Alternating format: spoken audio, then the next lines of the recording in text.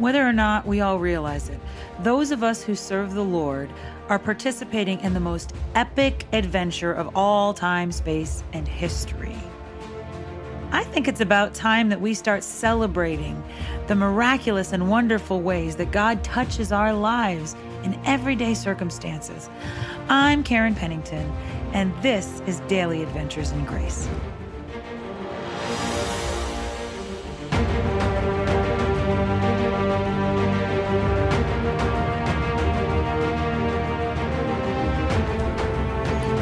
Hey there, Karen Pennington here, and I don't have a whole lot of history in journalism, but this I know from my high school days, even as a journalist, that the title of the article is important. The title of the article is often the only thing that helps people decide whether they will keep reading or not. It is really supposed to be telling you the essence of what the article is about.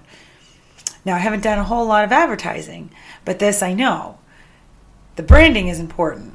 The branding is the title of whatever it is you're going to buy, and then maybe a little slogan that goes with it. You deserve a break today. Where's the beef?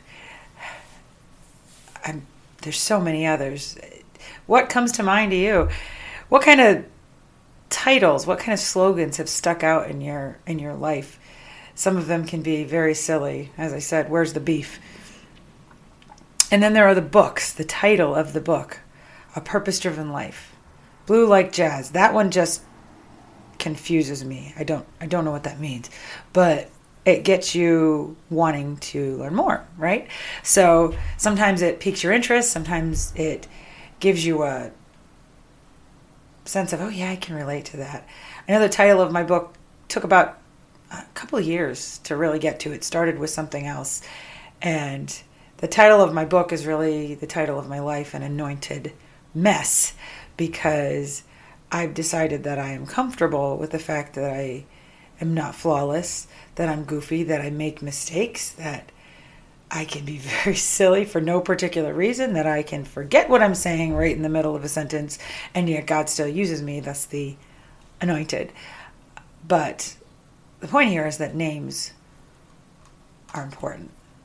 Our titles, we can really have them define us. So how people refer to us, or more importantly, how we refer to ourselves, or most importantly, how God labels us, really can provide an essence of our sense of identity and self-worth. Then there are nicknames. Okay, this is embarrassing. When I was a child, I was very chubby. That's okay. That's okay. I was still beautiful. I was a buck-toothed, chubby child. I had love. I had joy. I did not have thinness. And my brother, lovingly, I think, called me Pork Chop. That was my nickname. So he identified me as someone who took joy in eating.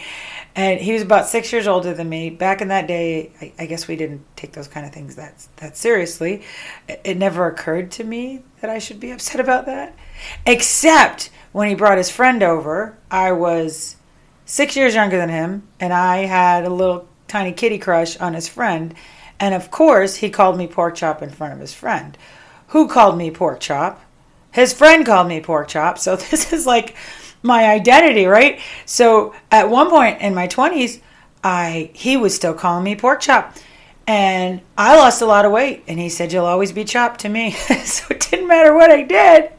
I was always going to be Pork Chop. Fortunately, I like pork chop, so it didn't bother me too much. I'm sure if I told him it bothered me, he wouldn't have kept doing it. Then when he had a baby, he decided that in honor of my nickname, the nickname for his baby, I won't say which child, was Bacon Bits, because they said she ate so much. Now, little Bacon Bits ended up being a very slender, still is a very slender, very athletically fit person.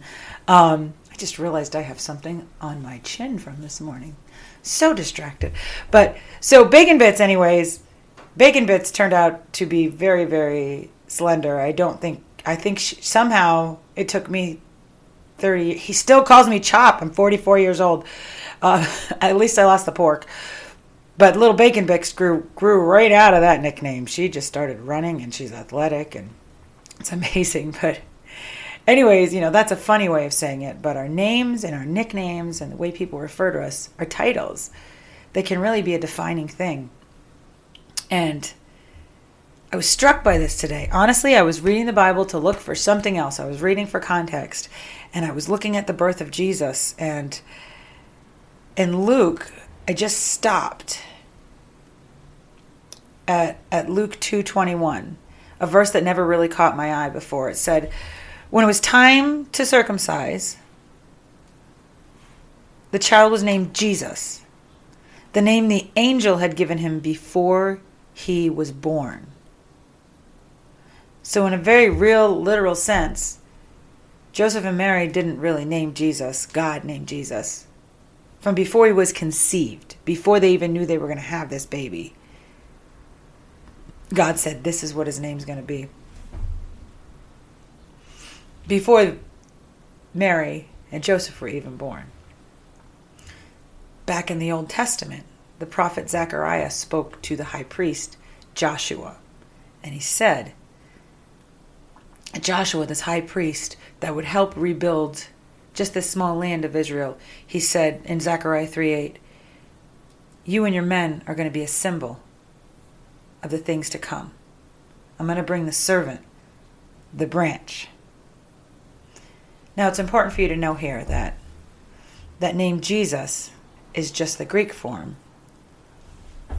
of Joshua.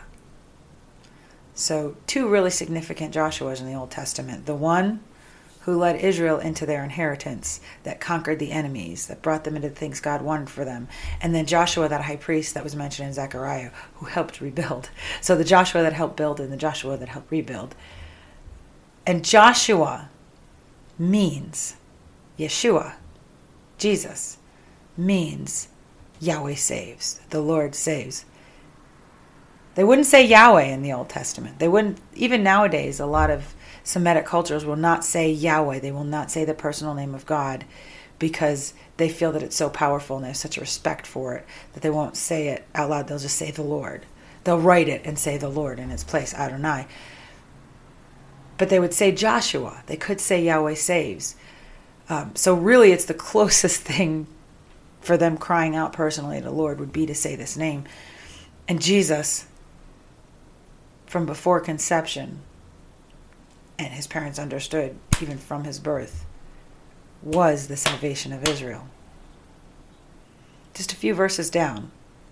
Luke 2:21, he was called Jesus. Not just when he was circumcised, but before he was conceived. Hundreds of years before he was conceived through the prophet Zechariah.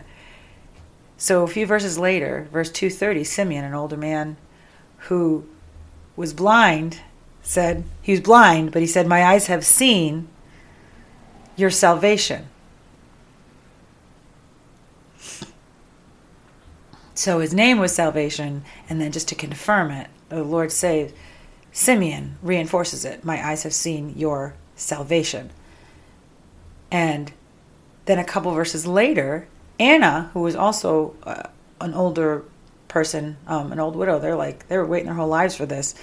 And she says redemption, just another way to say salvation. So it's not just his name, it's his identity. And people recognized it from when they recognized he was a human being. That point, 8 days old, that's like the presentation. That's when people see you. The first few days, parents spend a little bit of time with their kids. But that point when he was presented publicly, or when he was received publicly, symbolically, he was salvation. And then I'm thinking of this past Sunday, Palm Sunday, when Jesus entered Jerusalem. And what they said was, Hosanna.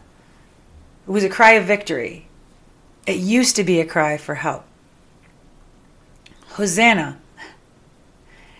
We can't hear it in our language, but Hosanna is a derivative of Joshua. Joshua means the Lord saves. Yeshua. Hoshana, kind of sound the same, means save us. It was a cry for help. Save us, save us, save us. But by the time Jesus came, Yehoshua came, Hoshana, means you will save us, you will save us, you will save us. Instead of being a question or a cry for help, it was a declaration. You're going to do this. You're going to save us. You're going to save us. You're going to save us. From before conception through his birth and, public showing, his circumcision first at 8 days, and then his public showing in the temple when they went through Jerusalem, to his triumphal entry into Jerusalem. That word, that identity, that title, that branding for Jesus is save, salvation, Savior. And I'm wondering, how on earth did the Pharisees miss that? It's save. He saves. And it really didn't matter what the Pharisees thought he was. It really didn't matter what his enemies thought he was. It was great when people recognized him, but quite frankly, not even his disciples, his best friends who walked with him for years, they still weren't getting his identity and his branding. They would. Not yet, though. The defining factor of who Jesus was and is and always will be was who God said he was.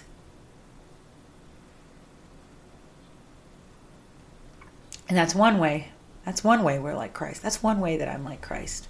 The defining factor of who I am is not how I feel on my worst days. It's not my greatest accomplishment. It's not what people say in review of my book. And, I hope they get good ones.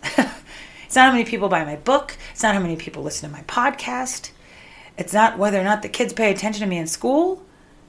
My defining factor is who God says I am. That makes me worthy. That makes me accepted. That makes me loved. That makes me strong, powerful, authoritative. It means I'm flawed, but I'm also perfect because God makes me whole. Lord Jesus, thank you for providing an example in so many ways when you came to the earth. So many ways. But you also gave us an example of moving into our identity, believing our identity, and humility because you had so much of that. But also in authority because you had so much of that. Forgive me, God, for the times that I beat myself up and call that humility. That's not from you. Forgive me for the time that I define myself by my accomplishment, or others by what I see on the outside. Lord, help me to look for and to see who you say I am, who you would have me say. And more than anything, may my title, my branding,